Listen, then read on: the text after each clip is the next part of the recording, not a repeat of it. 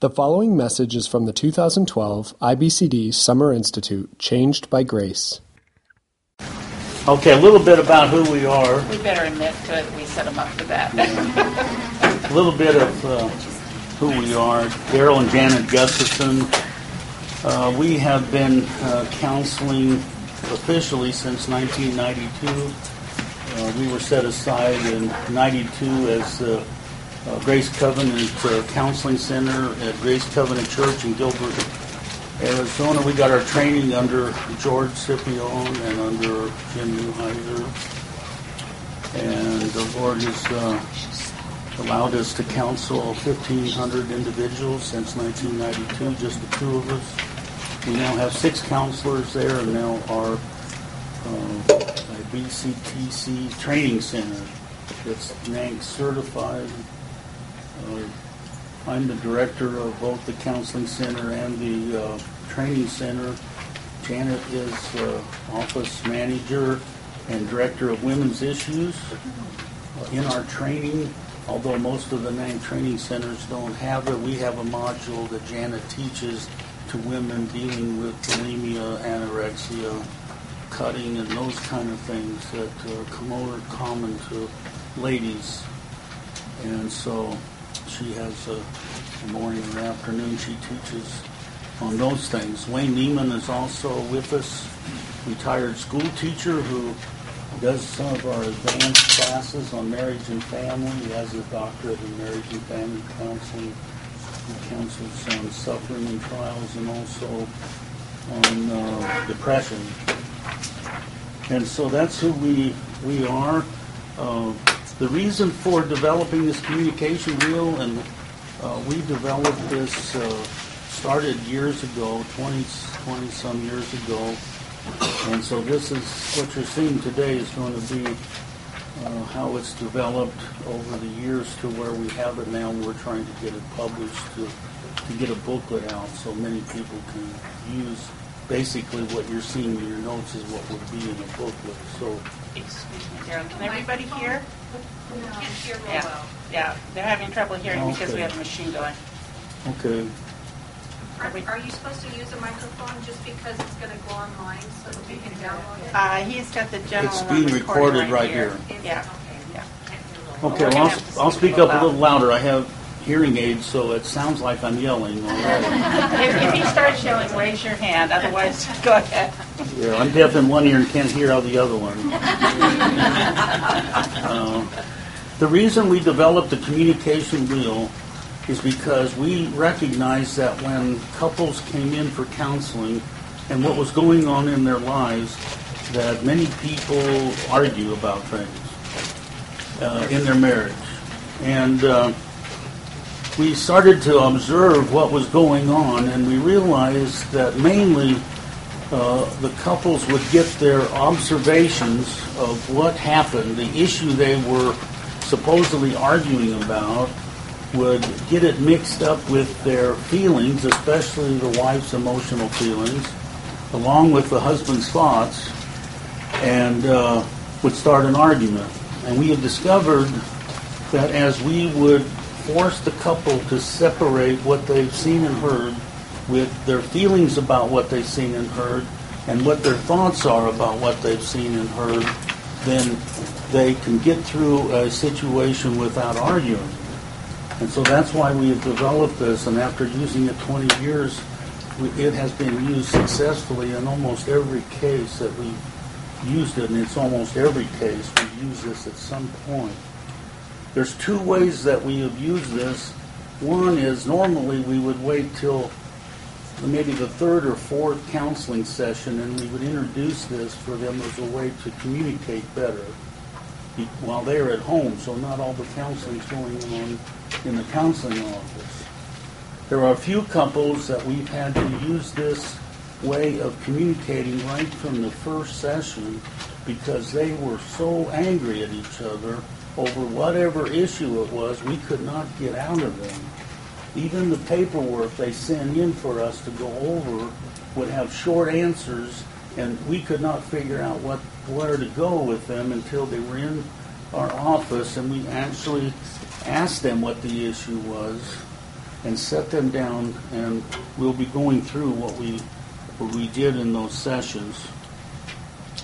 We found out that many times the couple got into a fight or an argument, not over what the issue was, but the way that they were presenting themselves to each other. Body language, tone of voice, those kind of things were ticking the other person off more than the issue that they were arguing over. And so that's another reason for the communication wheel. Well, let me open in prayer. The couple that's going to come forward is going to need our prayer. And we pray that you guys would learn from this and be able to take it home and use it in your marriages, and that you would be able to take it home and to help others within your church as well. And we'll show you how you can use it on people that don't even know it's being used on them. So let's open in prayer. Our God, we thank you for this opportunity to look at this tool that's been developed to help people to communicate without fighting and devouring each other. That they would be able to discuss an issue as data being put into a computer, and to look at it and analyze it and then come to an agreement on a decision of the issue. So we thank you for this. We thank you for your word that only makes this possible. Through your word, guides and directs us through every step. And we thank you in Christ's name. Amen.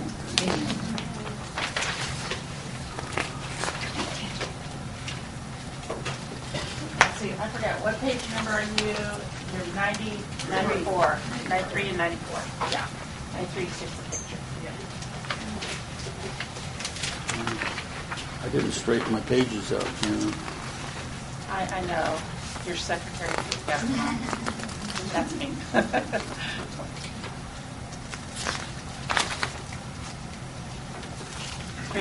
Hold on just a minute. First. All right, if you can't hear, would you just let us know? Because unfortunately, this machine's a little bit loud.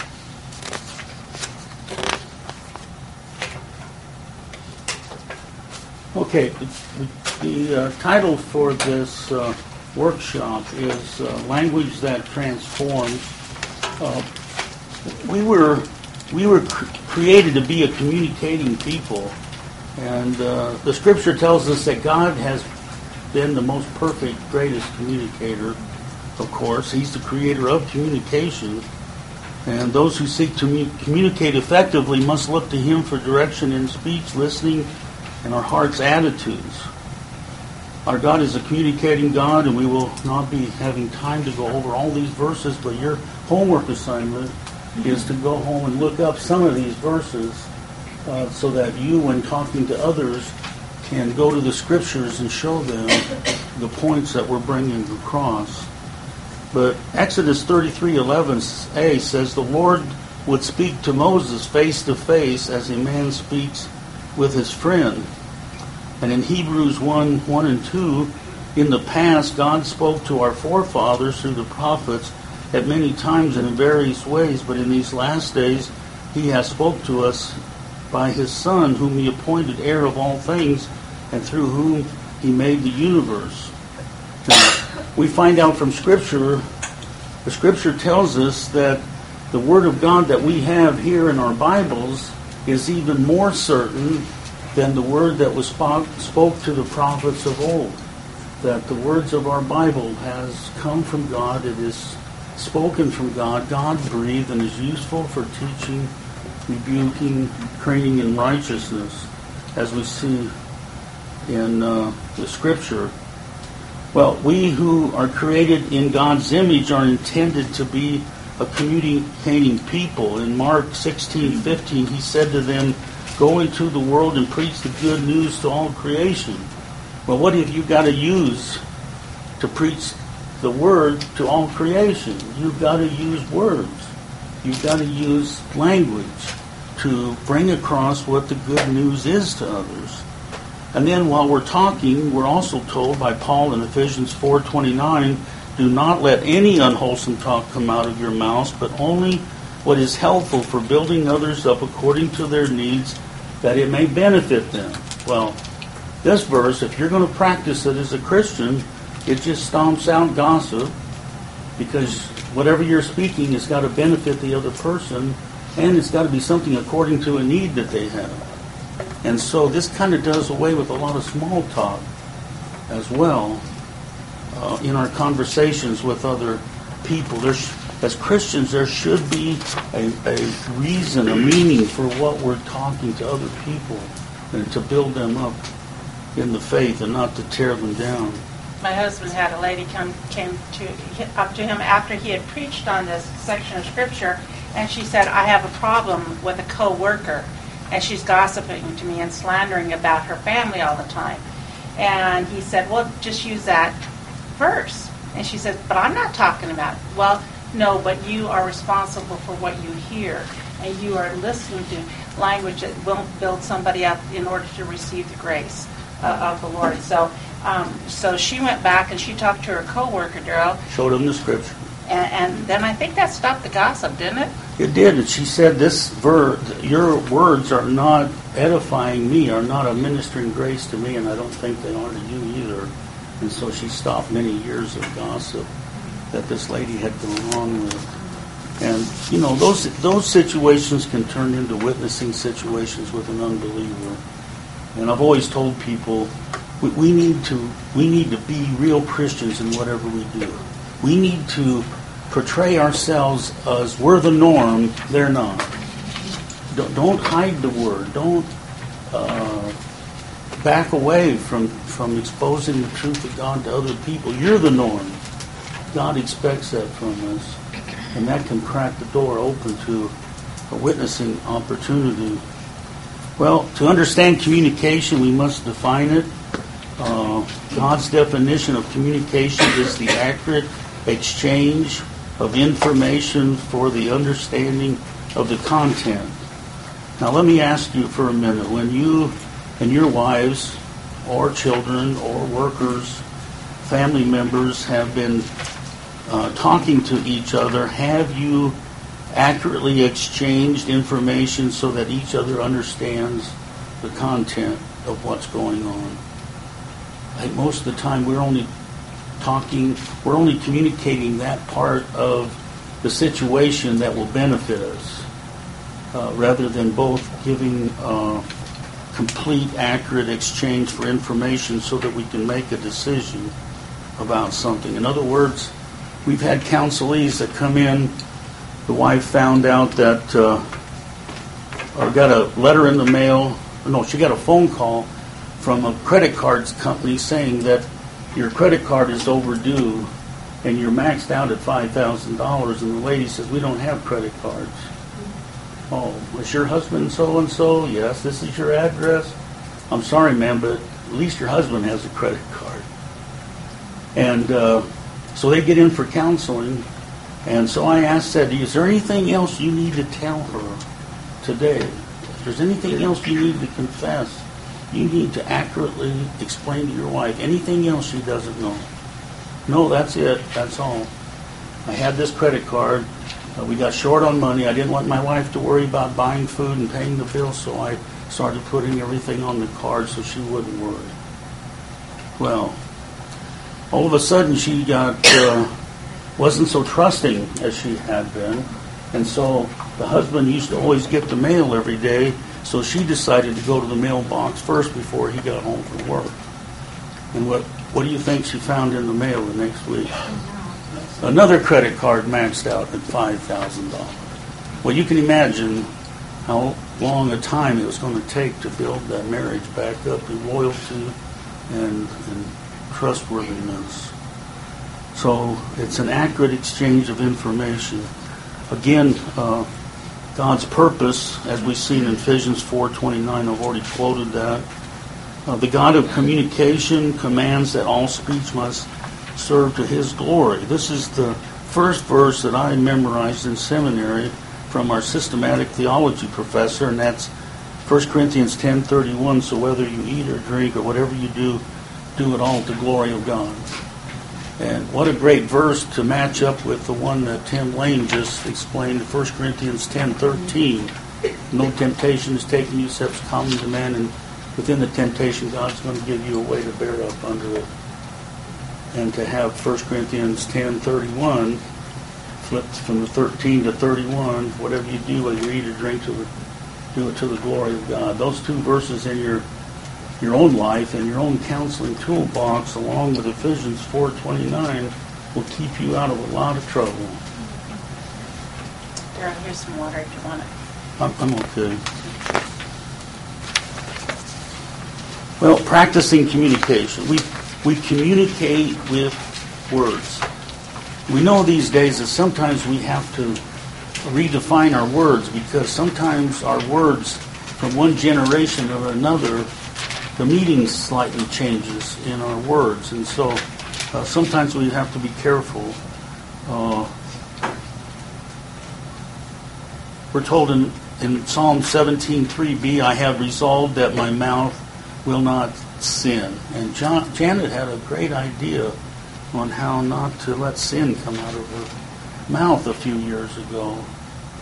She decided that she could not speak to the kids calmly without anger, so she decided to get a roll of duct tape and to put duct tape on her mouth so that she would have to think about what she was going to say, because if she took the duct tape off to speak, she knew that it was going to hurt some from that sticky duct tape. Well, that's not what God would have us to do. He would have us to deal with our heart issue on this. But it's a great example that we have. I had some cute pictures in here, Daryl, but they disappeared on me.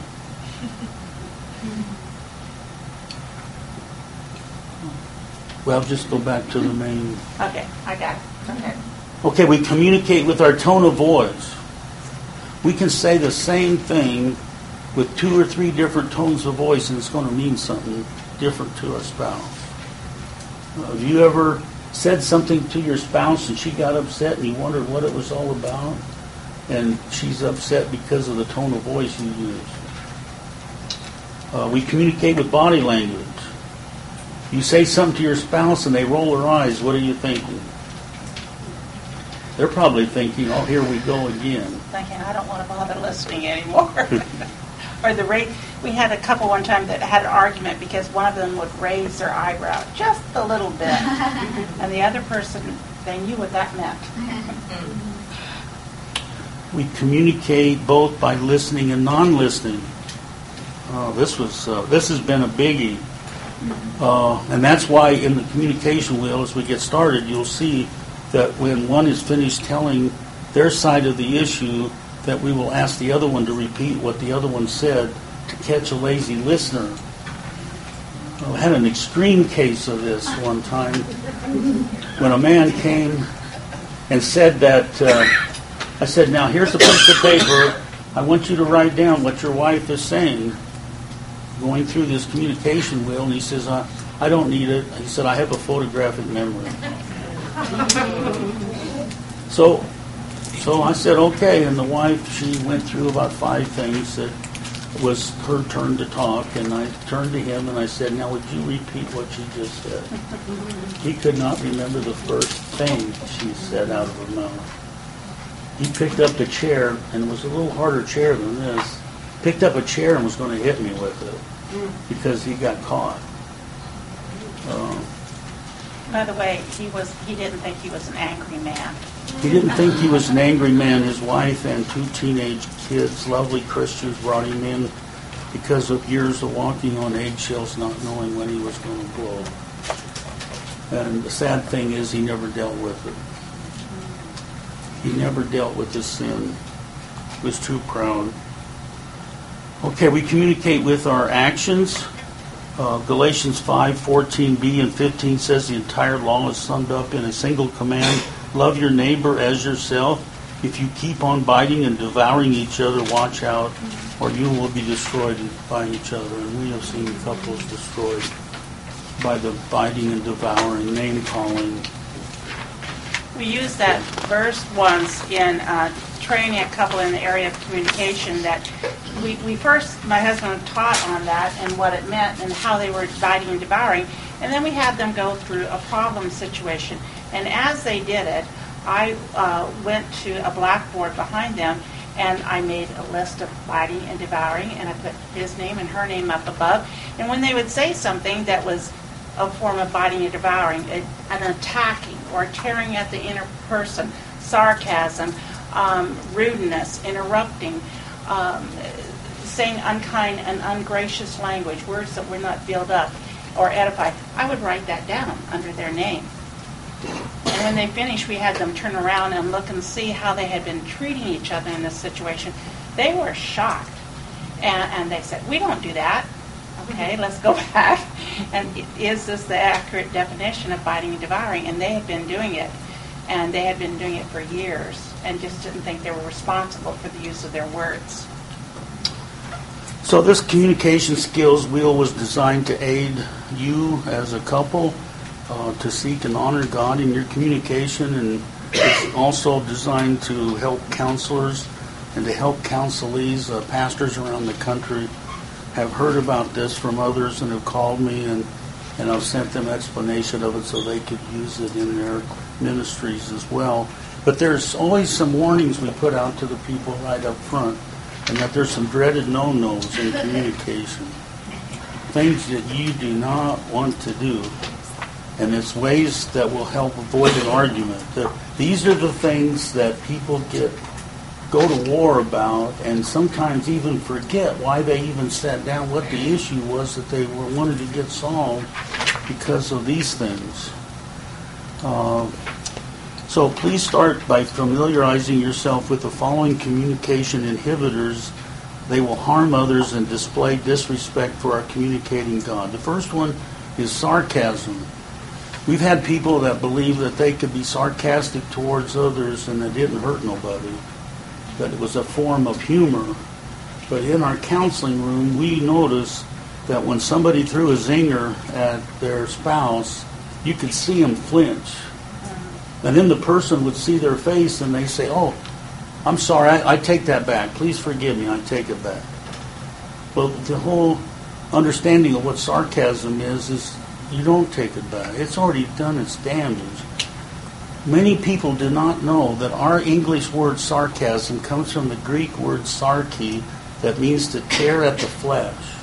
It's used in Greek literature to describe an animal with fangs, like a lion, tiger, bear, dog, that takes down an animal for its food and tears the meat off the bone. It also is described in Greek literature, such as in Josephus, who used the word to describe the whips or the straps that were used to beat, like Jesus and others back then, for floggings, to where there were pieces of bone that were embedded into the leather to actually tear flesh off the bone. And if you saw that movie, The Passion, several years ago, you'll understand what it means to tear the flesh off the bone. They were pretty vivid in that movie about that. So we had a couple that came in. The wife was an unbeliever, and the husband was a believer, and the wife had an affair and left her husband. And so the husband that's left at our church, after she divorced him, he met a lady, and they got married, and we thought we better have them in, because he had it wasn't extreme sarcasm, but we noticed that he did use sarcasm as a way of humor. And so we sat them down, and we loved them. They've been married about 6 months or so. We sat them down in our office and said, matter of fact, his name was Randy, and we said, Randy, we're not sure whether you realize the sarcasm that you use, and we're concerned that maybe this might cause a problem in your new marriage. And so, he says she doesn't mind. She thinks it's a good joke too. And he turns around and he's got tears coming down her face. Mm-hmm. And she turns to us and she says, oh, thank you. I didn't know how I was going to approach him and to tell him how hurtful some of the things he has said to me. And she knew he loved her, and they loved each other, but we're thankful that we were able to recognize that. I mean, and it never has been a problem in their marriage. They've been married over 10 years now, and there's not been another problem with that in their marriage. So he still has a good sense of humor. He just doesn't use a zinger at her. he's one of those guys where you can say something to him. He's always got a twist that come right back at you with. You probably know people like that. Most of the time now, it's nothing that's harmful. But well, then there's the lazy listening. We already talked about that. The excessive talk. We've had couples come in and kind of wonder, why is this husband so quiet all the time? Well, the wife never stops talking. And it can be the other way around as well. Pick on the husbands too. But sometimes some people are they just talk, and the other person can't get a word in edgeways. That's another thing to watch out for. The other is exaggerations, such as you always or you never. Now, husbands, if your wife came to you and said, honey, you never take the garbage out anymore, and you can remember taking it out twice last month, isn't that going to start building up in you a frustration? Wait a minute, I have taken it out. And she just said never. So, never, always. And here's a classic case. This is a surgeon and his wife. And for 20 years, they come in and they have this issue. She says, you never put the toilet seat down. For 20 years, he's been putting the toilet seat down. And he's wondering, are the kids running up there and flipping the toilet seat up and causing all this trouble and accusing me of not putting the toilet seat down? After 20 years and sitting through a counseling session, he finds out a toilet seat to her is the lid. To him, the toilet seat is what you sit on to go to the bathroom. One good conversation would have saved 20 years of grief. But it ended up in frustration and some arguments. Just a misunderstanding of terms. Not using self-responsible statements. In other words, if you start saying you should, or I did this because you did that, we must replace this style of communication with self-responsible statements such as, I will do this or that, or in my opinion. You know, when we start telling the other person what they're thinking, I don't know about you, but I know in the past when somebody tries to tell me what I'm thinking inside and I'm not thinking in that, man, I'm like a cat in a gunny sack ready to come out and fight, you know. We call these fighting words. You want to start a good fight, just tell somebody what they're thinking or what they should be thinking or what they should be doing. There are times when God's Word says we should be doing things, and we have a right to say, well, God's Word says we should be doing that. But if I personally tell you my opinion is you should be doing that, and I'm not using proper communication skills, you're not going to listen to me, and we're not going to solve anything. So, we have found that when we tell people, when you want to tell the other person what you think is going on, be sure you say, I think this is what's going on. Or in my opinion, this is what's going on. Then they have the option then to come back and say, well, in my opinion, this is what's going on. Or I think this is what's going on. It eliminates arguments by just the wording that you're saying with the other person. So I'll let Janet now explain exactly how we're going to use this communication wheel. You have a picture of the communication wheel that's in your notes, and what if you want to go ahead and look at that, that's fine. It kind of looks like this. And what we try to do is get at each point on the communication skills wheel. I'll stand up. At each point of the communication skill wheel, there was going to be a goal of understanding of content. And each person will get a chance to say when they are at their facts, or when they are at their feelings or their thoughts, when it's their turn at that point on the wheel, they get to say what they think or what they feel. Then the other person is trying to listen for them for understanding. Part of the reason people don't want to listen is because they think if they understand what you say, then they're bound to it. If they understand what you say, that means that they agree with it. And we try to make a point of teaching our counselees that it doesn't necessarily mean that you agree just because you've respectfully listened and understood what they're saying. And so that does help solve a problem. But each person will get an opportunity to communicate, and then we'll ask the listener, what have you heard? What did you hear them saying? We ask them to take notes when we first start teaching this because we want them to develop the skill of listening. We're not really looking, when we teach this to a couple, we're not really looking for them to solve a problem right away. Probably they will solve a problem, but we want them to develop skills. And we'll tell them in advance that we're probably going to stop you along the way because we're looking to develop communication skills. So we'll stop you along the way every little bit if there's something that needs to be corrected. And please don't take offense at that. And we want them to agree with what is said in order to understand its content. Successful communication, we say, is based on listening, and that we try to train them that careful listening is more important than speaking. And it's important to understand that, I said, that you don't have to agree with what is said in order to understand. If a wife wants to show respect to her husband, we will teach them in the process of training them in this. If a wife wants to show careful respect to her husband, she will need to listen to his thoughts. It's a general statement, but most men care to be understood in their thoughts. So if they're telling you how they think, and you as a woman are listening carefully for understanding, you're showing respect. You don't have to agree with it, but you do have to listen carefully and understand.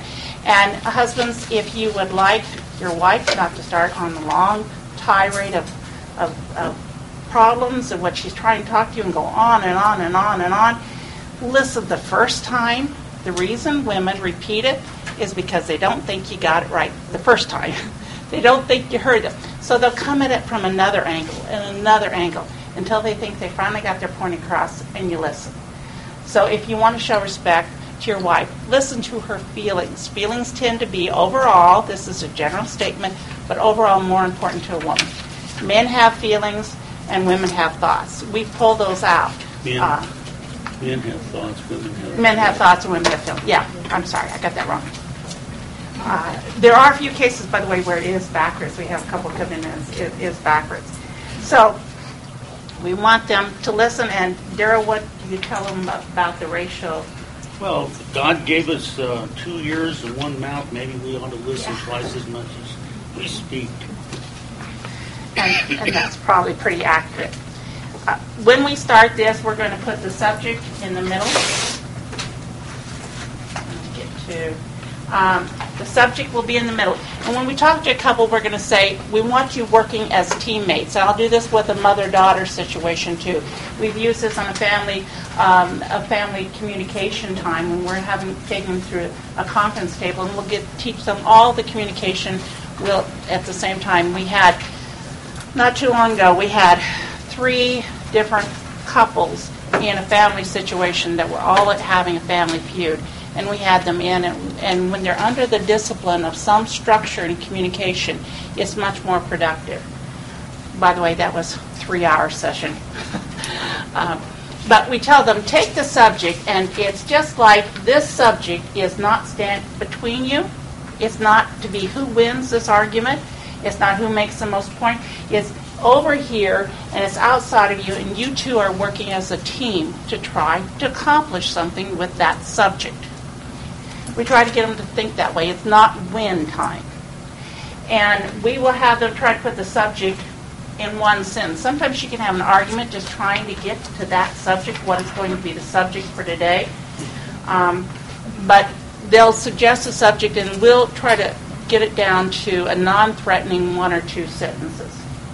That will go in the middle. And then after that, we'll talk about their facts.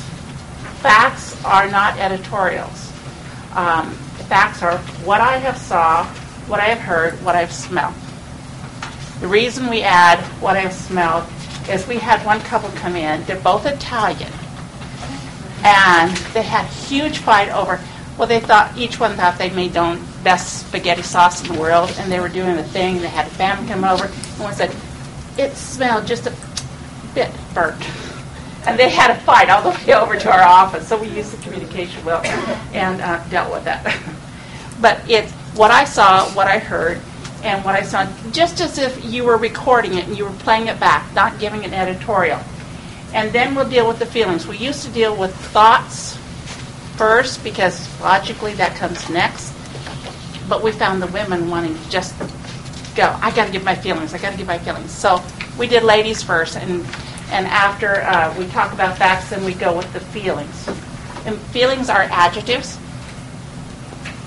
They are unhappy, sad, pleasant, overjoyed, anxious, anticipating, irritated,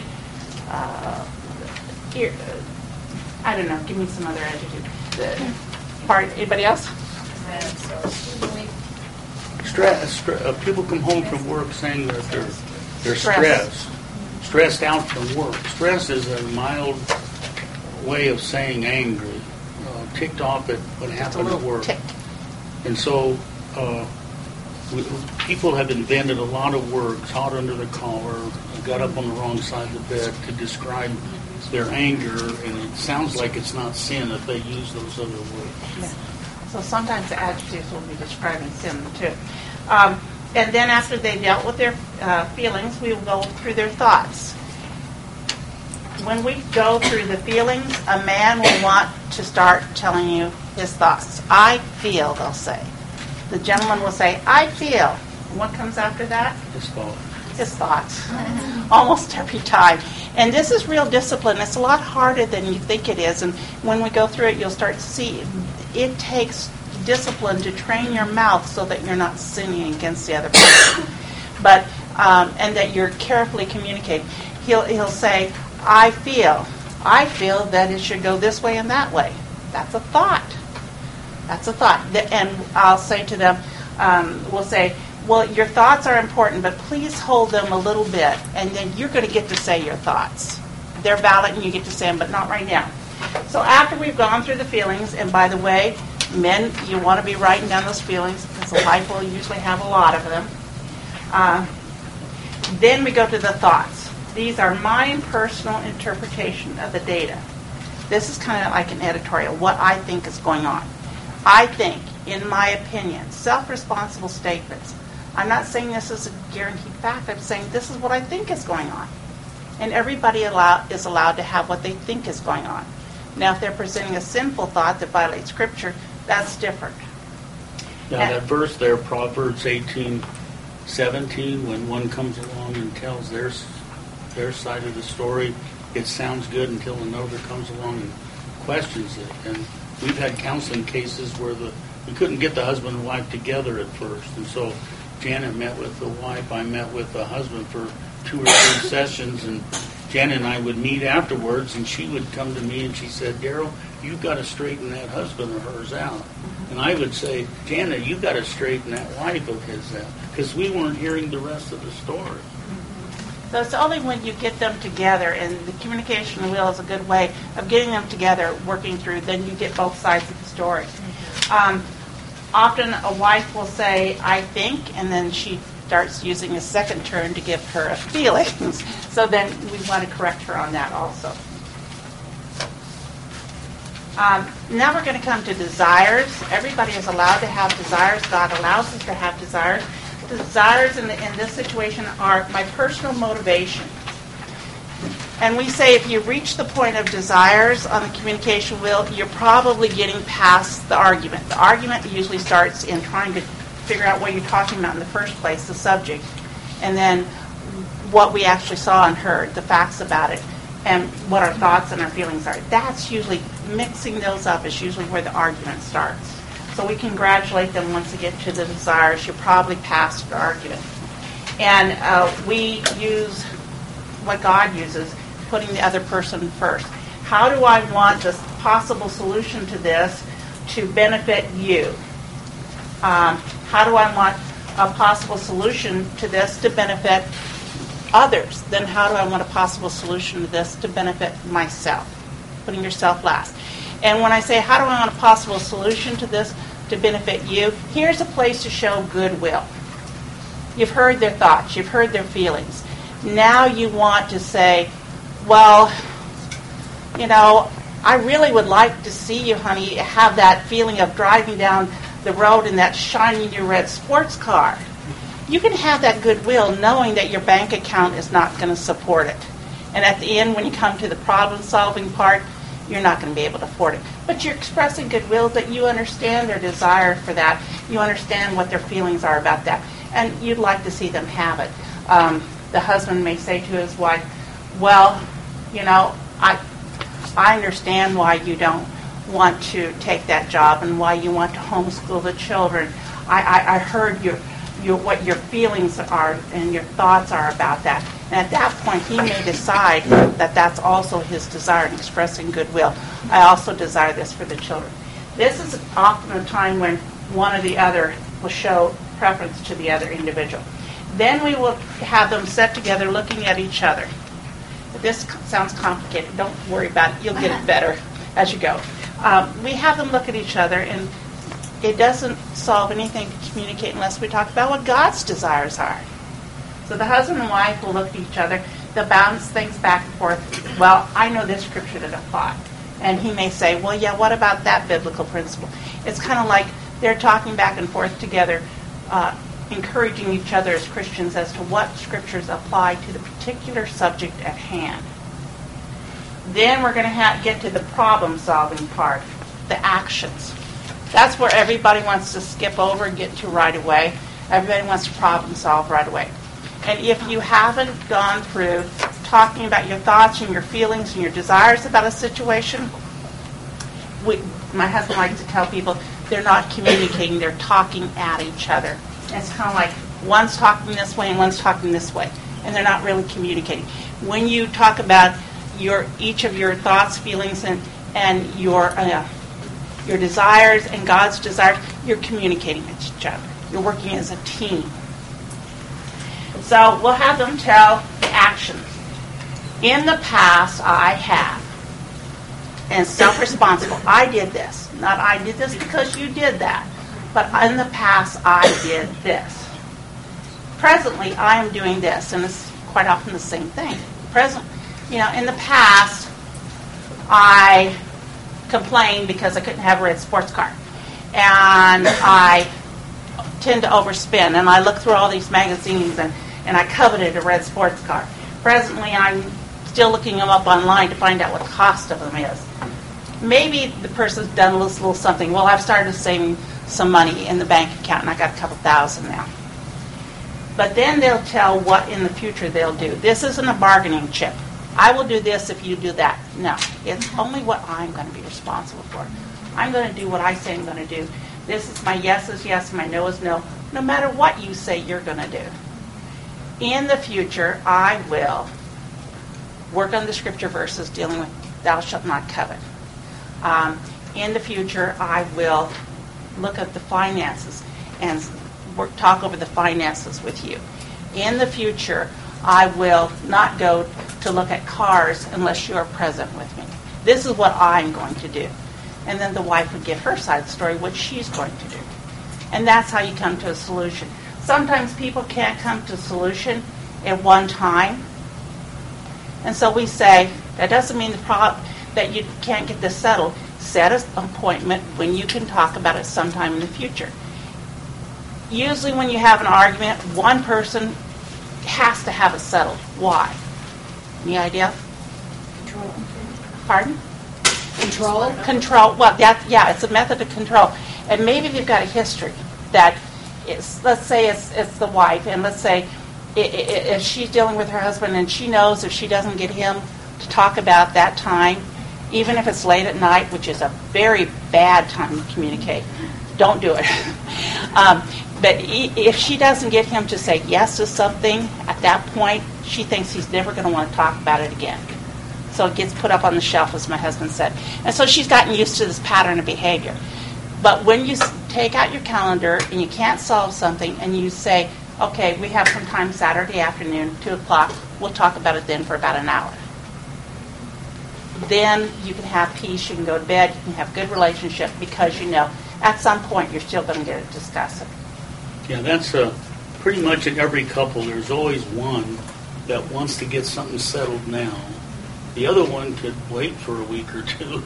But the other one, no, I don't want this swept under the carpet. Let's get it settled right now.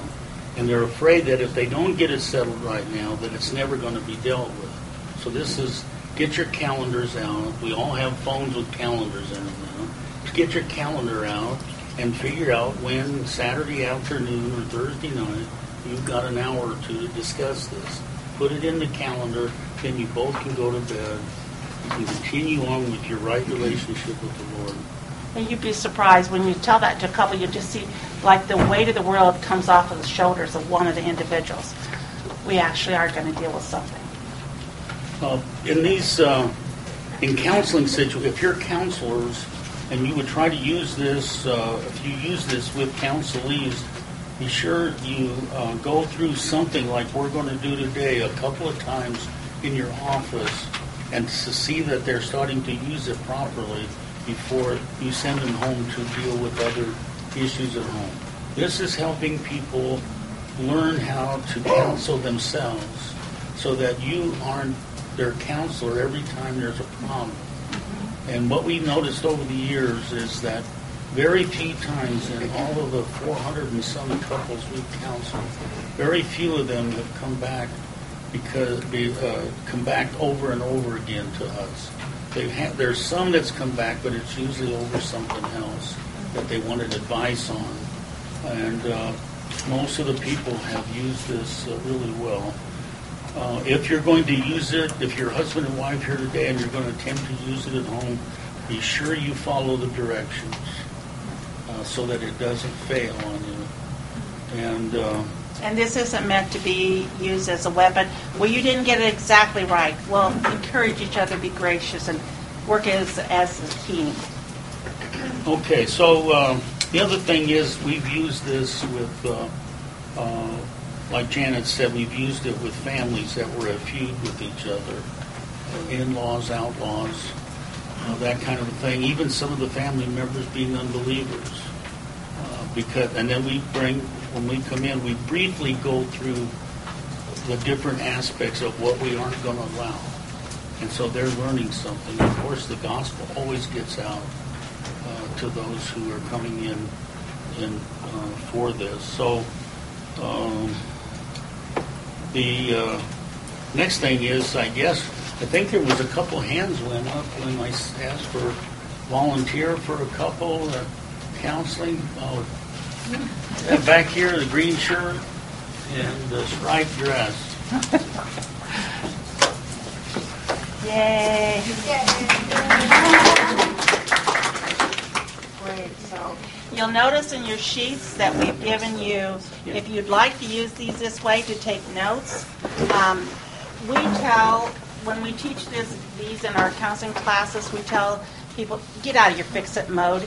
You're not supposed to be trying to solve their problem. What we want you to be listening for is communication skills. How are they working at their communication skills? What methods we use to deal with it? And you'll go through and we'll work on the subject. You can write down the subject. And then facts. We go his, hers. Usually the person who has the subject you want to talk about, we allow them to go first. But it doesn't matter this case. I just put his, hers because that's the way I take notes. We'll go through the facts, and then we'll go through the feeling, and then we're going to go through the thoughts and the desires and God's desires, and finally problem solving under actions. So. And this young man over here, Scott, is going to keep this couple from running out the door so we can get this settled. Okay, Josh and Chris, we're glad that you came in today for counseling, and that we understand that you have an issue or a subject that you would like to try to solve and get completely cleared up in your marriage, and so maybe you can kind of tell us a little history of what that issue is, and then we can determine, put it in a sentence form to be able to deal with it. So we'll probably need to speak up so people in the back can hear. My wife Christina and I are here to talk about an issue, and the issue is this. At the end of November last year, I was hit by a car. I'm a cyclist, and a car turned in front of me, broke my tibia. I was on crutches for 3 months. Fast forward to now, I've gotten a settlement, and so I'd like to get a new bike. I've had an old bike. It's like a 13-year-old bike, very tired and old and heavy, 34 pounds. I'd like to get a 17-pound bike, and I'd like to get a bike computer along with the 17-pound bike. I've been talking to Christina about it ever since November, just kind of like, hey, this is something that I want to do. And I went and saw my lawyer the other day, and he gave me a check that would totally cover everything that I want to get, bike and bike computer. And so I came home and talked to Christina and told her that I wanted to get it, and she was fine with me getting the bike. And by the way, I brought the issue up to her because I want to live with her in an understanding way. I don't want there to be strife in the home. I want us to be on the same page financially in the decisions that we make. And so I brought it up to her to get her input. And Christina was fine with me getting the bike, even though she thought it was too much, but she wanted to hold off on the computer. So the issue would be whether I should hold off on the computer or just get bike and computer at the same time. Okay, just to let you know, if this was a real counseling situation, we would have stopped him long before he got all that information out. We would have said, okay, that's important information, but hold that till later, because you're going to want to share that later. What is the thing that you want dealt with today? I'll give it in one sentence. Josh would like to get a bike computer, and Christina would like to wait. Okay.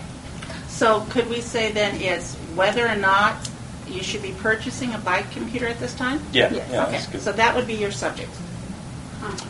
Okay, well, we've pretty much heard a lot of the facts you've already given us, Josh, on your side of the issue, so we probably need to hear from Christina. We didn't give her a chance to write it down, though. Did you get it all? Oh, no, I didn't think we were there yet. Okay. Would you like to repeat the facts? These are the facts. They're not your feelings and not your thoughts, just what you have seen and heard. Okay. So I've had an old bike for 13 years.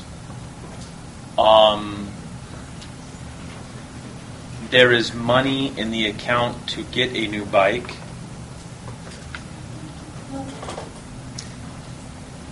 And a computer.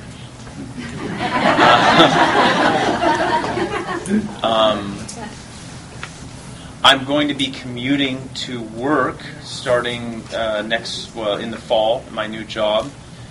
And I hate the 15 with all my heart. That's a freeway.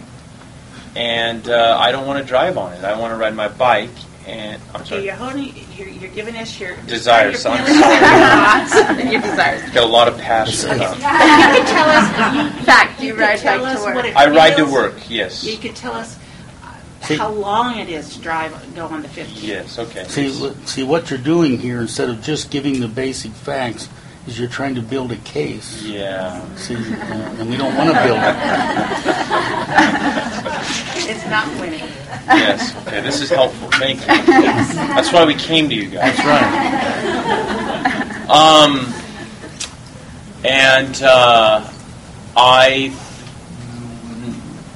I will be more healthy if I get No, a... fact. That's Josh a has fact? lost 40 pounds riding his bike Okay, since now we were that's a married. good fact. That's That's a a good fact. fact, yeah. That's an observation, probably. Yeah. You know,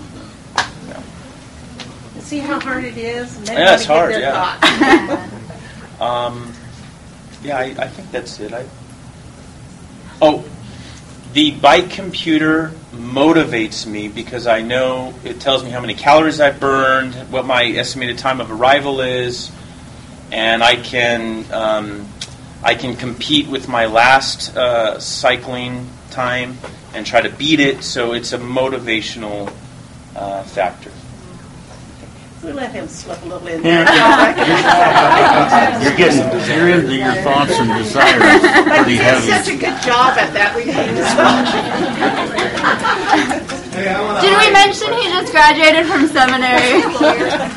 He can build those cases. Okay, I rest my case. Okay. So we aren't keeping them all night here. Right. You But need we'll to go- yeah, just kind of briefly recap. Okay, a couple of facts to add in. Josh and Christina live at the church in a one-bedroom studio between both nurseries. Josh and Christina live there for free while Josh is going to seminary. Christina understood that the check we got just covered the bike that was purchased and the water bottle holders and whatever else was purchased. So that was the fact that I had, was the check we had purchased that. The other fact is we have one car that was in the shop when this subject took place, although we just got it back yesterday. But now we have the car we borrow from our friend in the shop today. So those are some facts. Okay. Do you want to repeat her facts? Yes, Josh and Christina live in an apartment for free in the church, one bedroom. Josh and Christina's car was in the shop, which was very expensive. The car that Josh and Christina were borrowing is also in the shop. And Christina, well, that's a belief, right? So I don't need to say she believed the check was for such and such an amount. She can say what she... Okay. She can say that she observed the amount of the check. Okay, And so she observed the amount yeah. of the check was only for the bike and Okay. the bottle cages. One more thing, it's actually not a one-bedroom, it's a studio, so it's all one. Okay. Yeah, all one. And you can allow people to clarify things. Yes. As And, you go. and after, normally, by the way, you would have had to take notes. That's great listening. Good listening skills here. So, did he get what you were saying? Is there anything you need to clarify? Just that. Okay. So he's heard you accurately. Okay. So, Good job. now this is going to be hard for you, Josh, but what We kind already of know each other. what kind of feelings? I mean, what kind of feelings do you have about this About issue? this subject. Not what you think, not what you would It's desire. out here. You're working as a team now. Yeah. I feel the lightness of that bike, 17 pounds.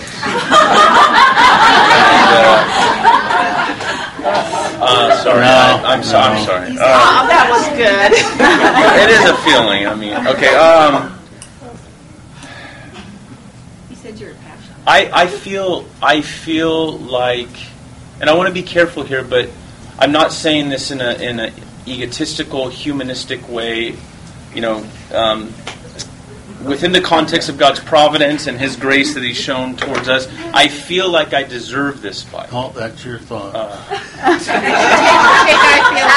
You just said, I think. Adjective. I think I Okay, deserve it. I feel. Frustrated or Annoyed, irritated, annoyed? anxious. Well, at this angry, point, I don't because we haven't come to what her thoughts are yet. passionate about it? I feel very passionate about getting the bike computer. Yeah. Okay, all right. There you Did go. the accident happen in the bike or in the car? In the bike. The lady who hit me was in the car, and I was on the bike until she hit me. Okay, so you want to repeat his one You feeling? feel passionate about this.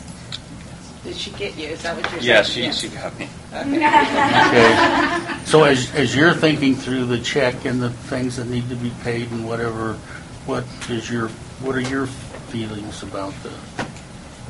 I feel happy to be living at the church in order to put my husband through seminary, save for a move, maybe save for the mission field.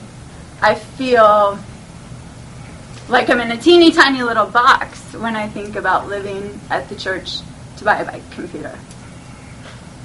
Okay, that could have been thought, but the way he expressed it was very feelings oriented. So You feel boxed in. you feel boxed in. Yeah, you do. Yeah, just are unwilling, maybe not on board to be doing that.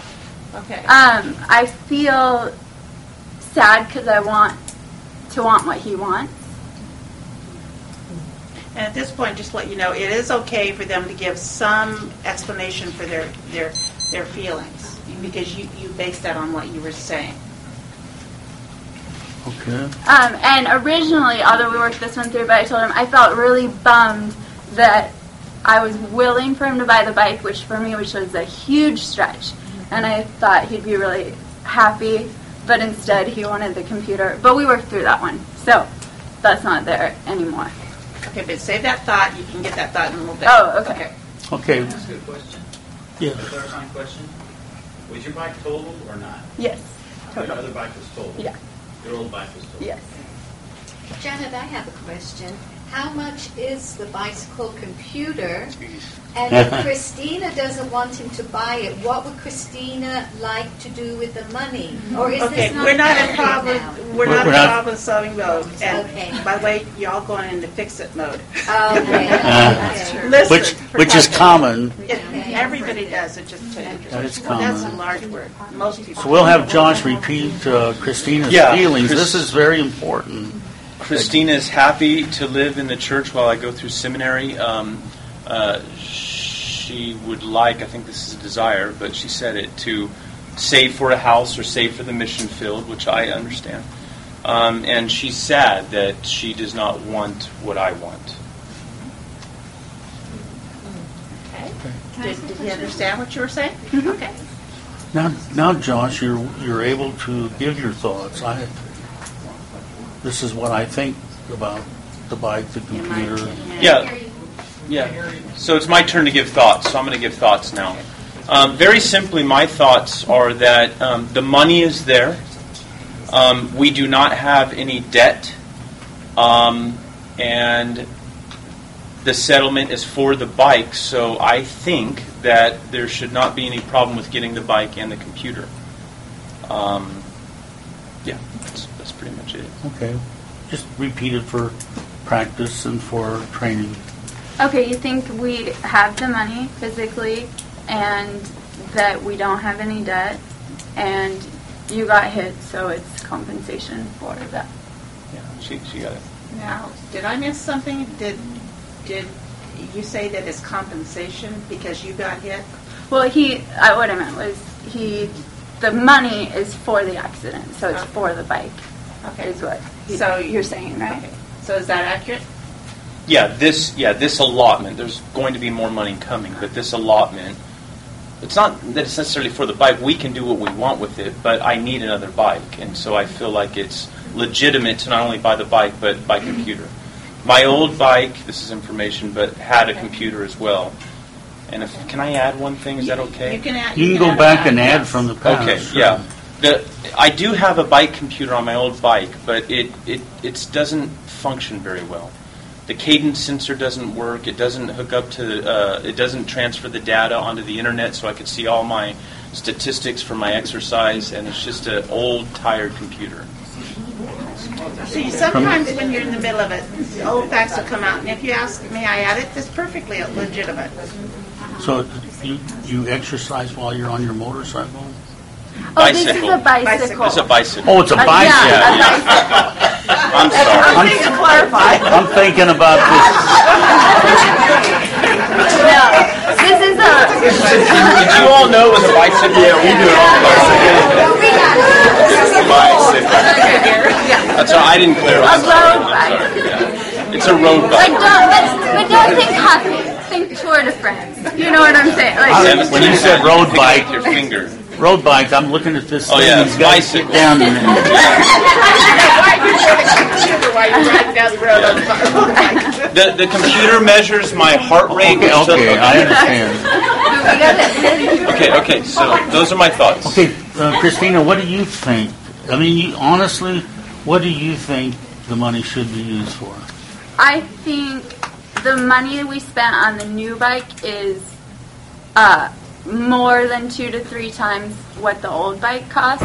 So I feel like I think we have compensated that and then some. I think he has a bike that he's always really wanted. I think we should fix the computer that we have right now. I think my husband he gets really excited about things and wants to do it up front, but I think we should wait, and that should be something we do for Christmas, or his parents and I go in for his birthday, or I think it could happen later. And right now, we made a big purchase. I also think we may have a move coming up at some point. We know moves are expensive. If we move somewhere else, we may need a couch. So I think we should wait. Oh, I also think we don't know exactly how much the car repairs are going to cost, so we should wait till we find out about car repairs. She gave you a lot since you were taking notes. And did you heard the word should there a couple times. She's giving her thoughts, and she's saying we. So she very carefully did it. It's not you should. So it's not pointing the finger. It's saying we as a couple should. So you would let that one slide. But we're going to see if Josh remembered all of that. She thinks that the bike that I want to get is 3 times more than what the original bike cost, so it's overcompensating for the original bike. She thinks that we have a move coming up, and we may need that money for the move. We may need a couch in the move. We do not know at this point how much the car repair is going to cost, and we may need money for that. And so she thinks that we should wait. She believes that if we wait, she and my parents or other family members can go in on a birthday gift and get it for me later, but it's not something that she thinks needs to happen now. He understood you, right? That's what they're doing very carefully, is they're repeating without getting into an argument saying, but it should be this way. They're not rebutting. They're just carefully listening and repeating. Most counselees will not be able to do that, just to let you know. They're doing an excellent job. Most counselees aren't going to be able to do that. Okay, so Josh, now what you want to take into account is the facts that Christina gave you. You want to take in the feelings that she brought to you and her thoughts that she brought to the table, knowing that she's this wife, the weaker vessel that God has given you, and that you're to be one flesh living with her. And now, what would be your desires, a solution to this issue? How would you, first of all, like it to benefit Christina? How would you like to benefit others? I don't know who others would be. Family, the church. I'm not sure. Friends whose car you borrowed. They can't hear you there because you're talking to Josh. That you would take into account the facts and the feelings and thoughts that Christina brought, remembering that she is the wife that God gave you, the weaker vessel, and that you are to your neighbor is you love the Lord your God with all your heart, and your neighbor is yourself. She's your closest neighbor, living as one flesh. How would you like a solution to this issue to, first of all, benefit Christine, and then secondly, benefit those around you, whether it's family, the church, the people who maybe you borrowed the car from that need repairs? I don't know that situation, but how would, first of all, and then thirdly, how would you want it to benefit you? May I please ask a question about this computer? This is not something that measures your speed. It's all having to do with fitness and exercise. Is that right? Yes, both. Speed and fitness. Just let you know, you're going to fix-it mode again. Okay. sorry. I just want to understand what the computer does. Okay. And, in all honesty, in counseling, it's very easy to get wrapped up in what the counselee is presenting. That's a good point you bring out. Instead, if you're taking notes and you're working on skills, when you hear something like that and you have a question, write it down to the side, because it's something you're going to want to ask afterwards. Okay. But it is a fair question. So your question is, how will this benefit Christina? How will it benefit others? And how will it benefit me? How do you want it? How do I want it? And if you look at your wife when you tell her this, Okay. That's because you're remembering her feelings and her thoughts. I'm thinking.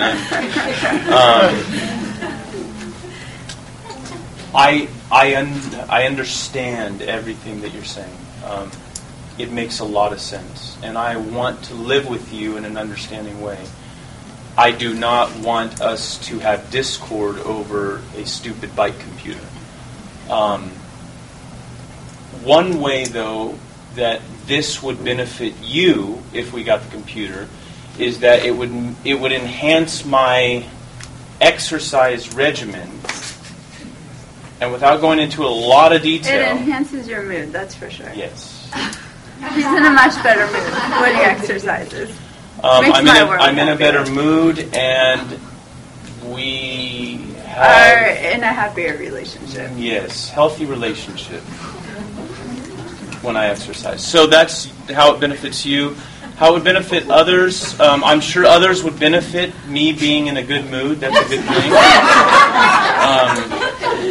And how it would benefit me is I am serious about cycling, and this would contribute to me being the most efficient in my cycling exercises that I could possibly be. I want to beat my personal best. I want to improve, and I want to beat others. So. All right. That's what did you hear your husband say? You want to benefit me by being in a better mood and us just having a healthier overall relationship. You want to benefit you by getting healthier and just being your personal best. Did she understand what you were saying? Okay. Yeah. Christina, how would you want the solution of this to benefit your husband, and then to benefit others, and then to benefit yourself? I do want you to be able to exercise and to continue to reach those goals. You're so much more balanced in all areas of life when you exercise. I also want to be able to fulfill your goals for ministry, which would require money to do various things. And so by saving money, I would like to be able to better reach those goals. For me, I would like to feel like we're being the best stewards of our money and and pleasing the Lord with the way we handle the things He's given us. Okay, can you repeat those, Josh? Did you want to talk about how it benefits others, or did I miss that? Well, I'm thinking just the way we're stewards with our money, what we can do with it. So you think it would benefit me reaching my exercise goals, and also by fulfilling goals for ministry by putting the money rather into ministry goals, whether instead of the computer. And for both yourself and others, you want us to be good stewards with our money. Yeah. Okay, now this is where you do something a little bit different. We have the couple work as a team when we come to God's desires. We ask them to bounce ideals off each other, and they can each say, hey, I know scripture that deals with this. And so they're both trying to work as a team to figure out what would God want for this situation. So now in all your training, your understanding of scripture, are there any principles or scripture verses of what you would see that God would desire for this issue? Yeah, I mean, the first one that I would think of is that, for my part, I want to live with you in an understanding way. So, again, the last thing I want to do is make this an issue that is going to bring strife and discord into our marriage. So at the end of the day, if we're not on the same page, then I'm not going to do it. So that's a principle that I want to keep in mind. Secondly, the whole book of Proverbs and other places teaches us that we need to be good stewards of our money. And so I want to be a good steward of our money, but I also understand that that's a little bit subjective in the sense that we do have the money for it. So that's only two things. Do you have any idea what any scriptural principles that come to mind to you? Yeah, I would just think how the Bible says to have the same mind, and so I would think maybe we could pray together. I know I asked you before to pray on your own, and I was praying on my own, but maybe we could pray together about this and see if the Lord can help us move towards each other. I can't think of a specific proverb, but It's just the saying, don't count your chickens before they hatch. Which, I don't know that that's but Proverbs tells us, you know, not to be surety for a loan and not to take gambles. So to me, what that looks like in our situation is waiting until we get all the car bills, until all the numbers have shaken down and we actually know concretely what's coming and what's going out. Okay. So you both see all those principles in Scripture. Yeah. Okay. This is problem solving. By the way, this has been a very shortened amount.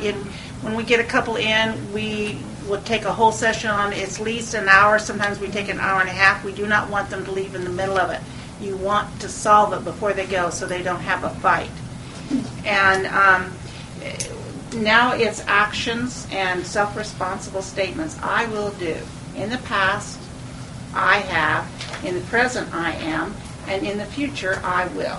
Now, this will incorporate some of the things that you just said that you thought God would have you do. And Josh gets to go first. Yeah. Okay.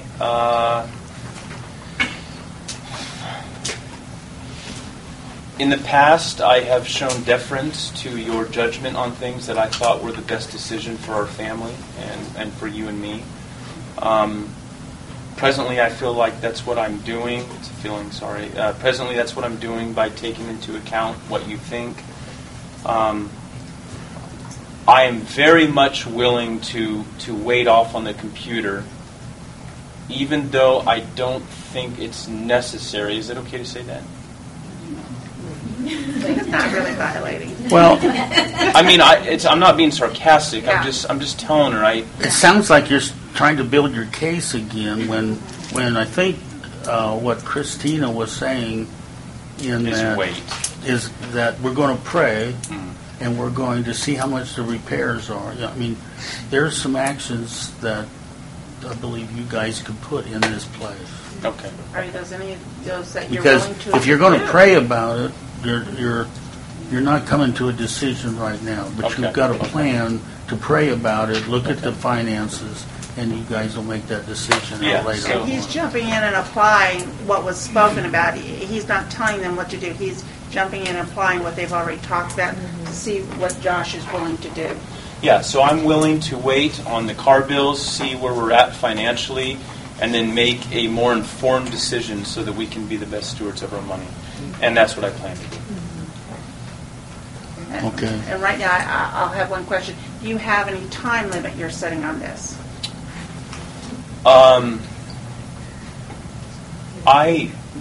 I mean, it would just be after we know where we're at financially, so I don't know when that is. So all information or just the car bill? I'm just thinking the car bill, and once we figure out how much more we're getting from the settlement. That's the other thing I was wondering. Okay. Okay, Normally and then we the have other a- thing you mentioned was that you would be praying about it. So that's another what my action will be. Okay, yeah. So I have been praying about it, and I will continue to pray about it, and I want us to be praying about it together.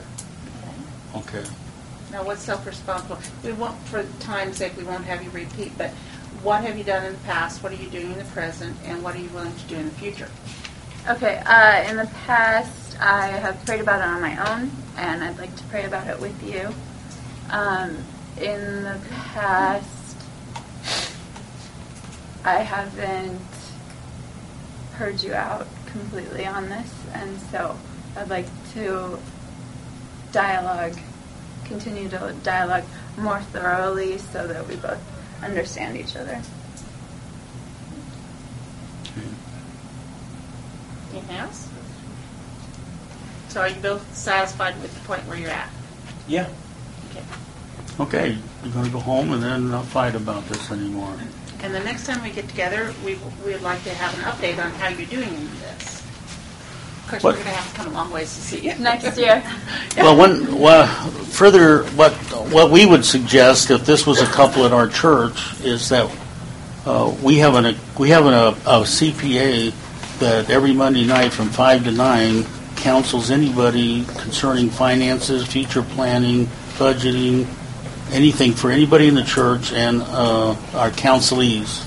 And so we would recommend that you would go to a financial accountant and sit down with your finances and get a perspective from somebody who deals with these things all the time, telling your goals.